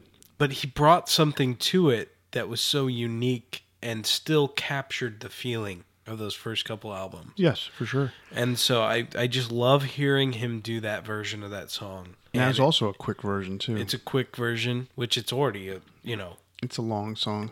Yeah. It's a long song and it's a complicated song. Yeah, and they knock off probably 30 seconds off of it. Yeah, it was very cool. It's not the only reason why I see that side 4. So similar to how you, there's nothing about side 4 that says this is an encore, because it's not. Yeah, it is literally an add-on. I get that. Yeah, so there was to me, there's always been a disconnect between the first 3 sides and side 4. Yeah, it's almost like you're watching bonus stuff, and really that's what it was. Even though it was given to you on the vinyl record, the cassette was different, which was really weird. I think the cassette only had sides 1, 2, and 3. Yeah. I'm not positive. Then later on, the CD only had sides 1, 2, and 3. So it had from Aces High all the way through Running Free. And then when they re-released it in '99, they added the 4 songs back in the way it should have been. Gotcha. A little disappointing when I went to get the CD. I'm like, well, where's Phantom? I mean, that's one of my favorite songs. Yeah. To me, I probably wouldn't have picked that song only because I didn't even think about those songs, even though that's one of my favorite songs. Yeah. But kudos to you. It's a great song and a great version. It's just such a good version of it that it's hard for me not to put it up there on the top. Right. All right. So grade? A+. A+. I don't even have to ask. Yeah. Well, let me take that back. It's an A, because A+ would have been like, if it would have sounded like Ozzy's album and been this whole thing, it probably would have been an A+. I'm giving it an A+, but it's like the bottom A+. It's like a 96. Right. Okay. It's not a lot that you can say that's bad about it, for sure. Yeah, I absolutely love that album, and all of these definitely give a listen. If you haven't heard them, I'm assuming you have, but if you haven't, definitely give each one a listen. Even the ones that I didn't grow up with, I didn't love, like Kiss Alive, I definitely found something to enjoy about them. Refreshing myself with the Ozzy album that I haven't heard in several years. It was a great experience. I've listened to UFO Strangers of the Night more than I have in probably about 10 years. Yeah, me too. Unleashed in the East, it's just a solid classic. Mm-hmm. And what's cool about it is if you're a fan from the newer era, anything from British Steel going on, this is a great way to listen to those early tracks without having to go back and kind of suffer through some of the production. Right, exactly. One thing I do want to say about this whole the whole live album thing is that for those of you listening, you may have noticed that all of these albums are relatively old. There's nothing newer than 1985. That's not because we don't like new live albums. It's because the new live albums don't do it. They don't have that same energy. There are so many classic live albums, especially in the 70s, but there's so many classic live albums that came out from some of these classic bands that it's hard to sit there and pick the new ones out, because the new ones don't have that same vibe. They don't have that same energy for that matter. I mean, the newer bands, if you talk like, I was just listening to the new Amon Amarth album, live album, excuse me. As good as Amon Amarth is, and as high energy as their show is, okay, it doesn't have that vibe. Maybe if I saw the video that went along with it. I think a lot of that has to do with the production too. That too. Because I would say, like, I listened to Alter Bridge's. I like their live albums. There's Amsterdam, and then there's the Wembley. Royal Hall. The Royal Hall one. Yeah, and they've got an orchestra playing with them, and I do feel like there's a lot of energy there. Oh yeah, on that one for sure. But what I don't like about it is the production is just so clean. That's a product of today's environment. Yeah, with digital technology, you don't get a lot of the ambience that you would normally get, which is why people like vinyl. I mean, they got a guy sitting there changing the levels, taking in the sound. That it's not doing the same thing like what we talked about with Iron Maiden. It's not doing the same thing that you get out of Ozzy. Exactly. You're not getting the like anytime you're raising the level of the crowd and lowering the level of the crowd to that extent, it doesn't feel as live. Right. No, for sure. Yeah.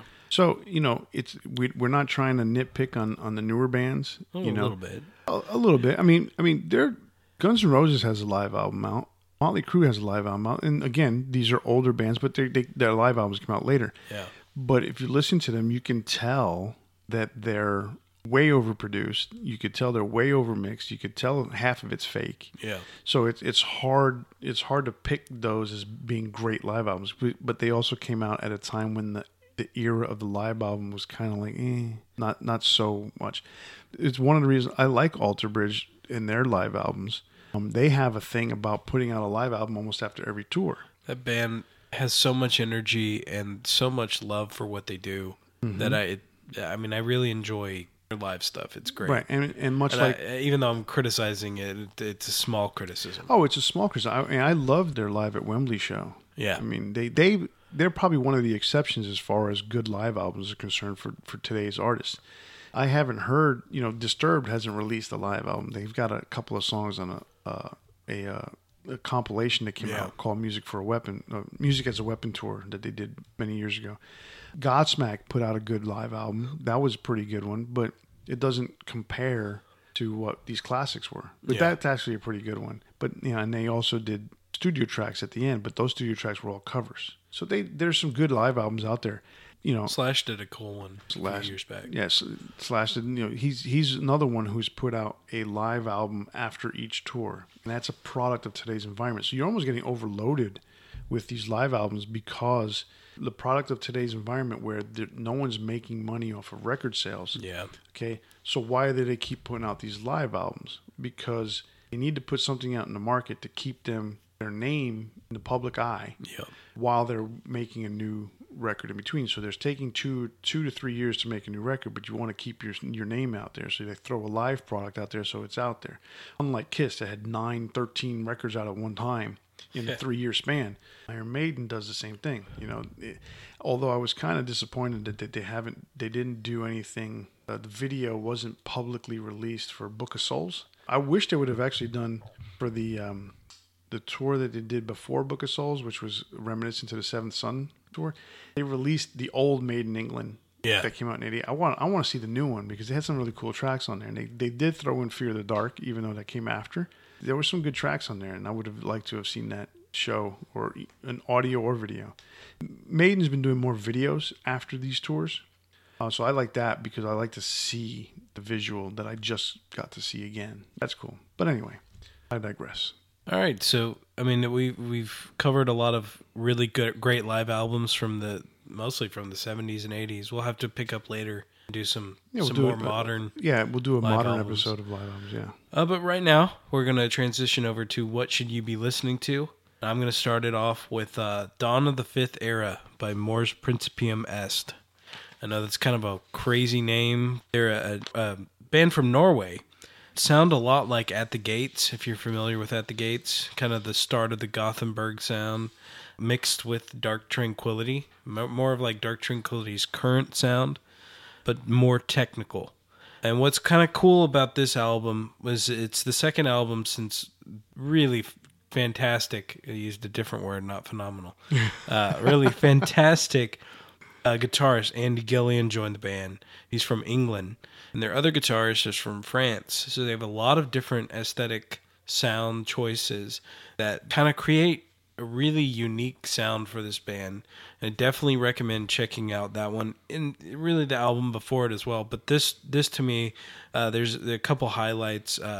Leader of the Titans and We Are the Sleep, very cool song. Check those out. If they get you hooked, listen to the whole album, go back through their whole discography. Fantastic band. I've never heard of them. That's probably because they're just not very well known here yet. I mean, I've heard of some of the other bands that you mentioned in there that they sound like, but I had never heard of these guys before. Yeah, and that's why I'm trying to promote them, because they really are just a great band. That's cool. My band is not as unknown as this band that you chose. I apologize. I'm getting over being sick, so yeah, I'm powering through this. You're a trooper. I picked Wasp's second album, The Last Command. Again, that shows me my age and how I like older stuff. But the second album from Wasp, The Last Command, has it wasn't as well known as their first album. It did do well. They did have some really good songs on MTV from it. But Wasp has been so out of the limelight for so many years that it's almost they're almost irrelevant now. They only tour in Europe. They don't come to the United States, even though Blackie's American. He's from New York, but he lives in LA. I chose this album because I like a lot of the songs in the album. It was a really cool album at the time. I mean, I love Wild Child. That's such a cool song. Wild Child is my favorite Wasp song. In fact, Alexi Laiho from Children of Bodom, his nickname was Wild Child because he's a huge Wasp fan. See, that's real cool. Yeah. And so there's songs on here that are not well known, but they're really cool songs. Like Fistful of Diamonds, Widowmaker is a little bit slower song. It's almost like a really heavy ballad type of thing. Blind in Texas. Blind in Texas is a single, though. I mean, right, it was a single for them. It's a pretty big one. Right, it was a big one at the time. But it hits home here. Because we're in Texas. And that's really, and in the way they mention all the cities is pretty cool throughout the song. The Last Command itself was a good song. I mean, these were all really good songs. It was a solid second album. It was such a departure because the first album was so angry. It was aggressive and nasty, very and aggressive, dirty. Exactly. Yeah. And the second album goes to be polished, and it's almost, to a degree, it's almost a nice Blackie Lawless. Yeah. But it's still a really good album. A very good album. So if you get a chance and you ever find it in stores or online, check it out. It's a really good album. Wild Child and Blind in Texas being the highlights. All right, so we are up to the big four. What is your big four anthems for this week? All right. So I'm going to go with number 4 as Skid Row, Youth Gone Wild. I forgot about that one. Although I probably wouldn't have picked it. You know what? Growing up with them at the time and being a kid when the song came out, I remember seeing them on Saturday Night Live. They're, up there doing the windmill. It looked so cool. And I just, we're the youth gone wild. That's an awesome song. Even now he still chants "Youth Gone Wild" at every show. Mm-hmm. I mean, it's such a cool song. For number 3, Scorpions, "Rock You Like a Hurricane." Rock You Like a Hurricane. I mean, who hasn't heard that song a billion times? It's one that I don't get tired of. A lot of the ones you hear at sporting events, 1,000 times over and over again, get old and tiresome. I don't really get tired of that one. No. So it's definitely in my top 4, and it's representative of that peak era of Scorpions, in my opinion. For sure. No, definitely. Number 2, Cowboys from Hell with Pantera. Really? Yeah. See, I don't know if I would have put that as an anthem. I mean, they're declaring that they're the Cowboys from Hell. They are. We're here. But it's not a very, to me, anthems are a chanty kind of song where you chant stuff, and that doesn't come, although I'm not going to take away from you. It is a cool song. See, I don't even have to say words. I'm just looking when he's defending himself. No, but it's your choice. I wouldn't have picked it, but it's my favorite Pantera song. It's a tough call to pick between that and Walk. I mean, Walk is just so in your face. But Cowboys from Hell, it's a statement. Mm-hmm. It's starting that era of Pantera, basically saying, they're two different bands. We're here. We're the Cowboys from Hell. This is what you're going to expect from now on. And that's I see it as an anthem. Okay. Fair enough. Dio, Last in Line. That's my number 1. The Last in Line. Yeah, it starts off so soft. Reaches that pitch, right? A lot of fervor in the song. What I love about it now, in retrospect, after his passing, is it just has such a large amount of emotion in the song. It makes me think about his entire life, his career, the effect that he had on fans. It's just a strong song. I love the cover that Jack Black did of it too. That's awesome. It's so awesome. I mean, who would have thought of a flute solo? Oh, and yeah. And it works. Mm-hmm. That's the thing. I mean, it's awesome. I almost find it comedic, and I'm pretty sure that's why they did it. It is because they're a comedy routine. The two guys, I mean, Tenacious D, I mean, it's supposed to be comedy. Yeah, but at the same time, it comes across so well. Yeah, he's paying tribute to one of his heroes. I love that version of the song. Yeah. So yeah, those are my 4. Okay, and as you're talking about your 4, I'm still trying to change my 4. I'm going to go with number 4, Zaxxon's Denim and Leather. Okay. That is... I mean, that's a huge anthem. It's an anthem for the youth as far as, how they felt growing up and going to concerts and wanting to be that rock band. And it says so much about the time, as well as even now. Kids still want to do that. Kids still go to shows. Kids still wear the battle vests. Oh, yeah. You know, and it's. I mean, kids do. Well, kids. Yeah, the adults still have. Adults do. Yeah. The adults still have those battle vests. You know, it's exactly. I mean, we were standing next to a 40-year-old guy in a battle vest and long hair and waving the flag for metal. Yeah, I mean, it's for sure. That's what the song is all about. That song's almost like the battle vest itself. That's my number 4. My number 3 song is gonna be Wasp. I Want to Be Somebody. I see your eyes darting around your page trying to because I don't know which one's number 1 or 2. Wasp. I Want to Be Somebody is my number 3 because that opens up their first album in 1984. It's a great song. It's a statement. It tells you right off the bat, I want to be somebody. I want to be a rock star. I mean, it may have been more about that. It opens up the album, but it doesn't open up the original version of the album. No, it does. The original that is the original version album. Animal was not included on the original version. It was supposed to be. It was supposed to be. Yeah, but it never. That's what I mean by original version. Right. The original version was what was never pressed, I guess. Right. Yeah. Most fans don't know that Animal was supposed to be the first song.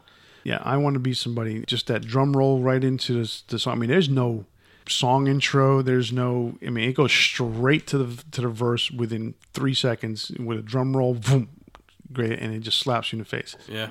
And then the record really doesn't stop until it gets to the end. So that's my number 3.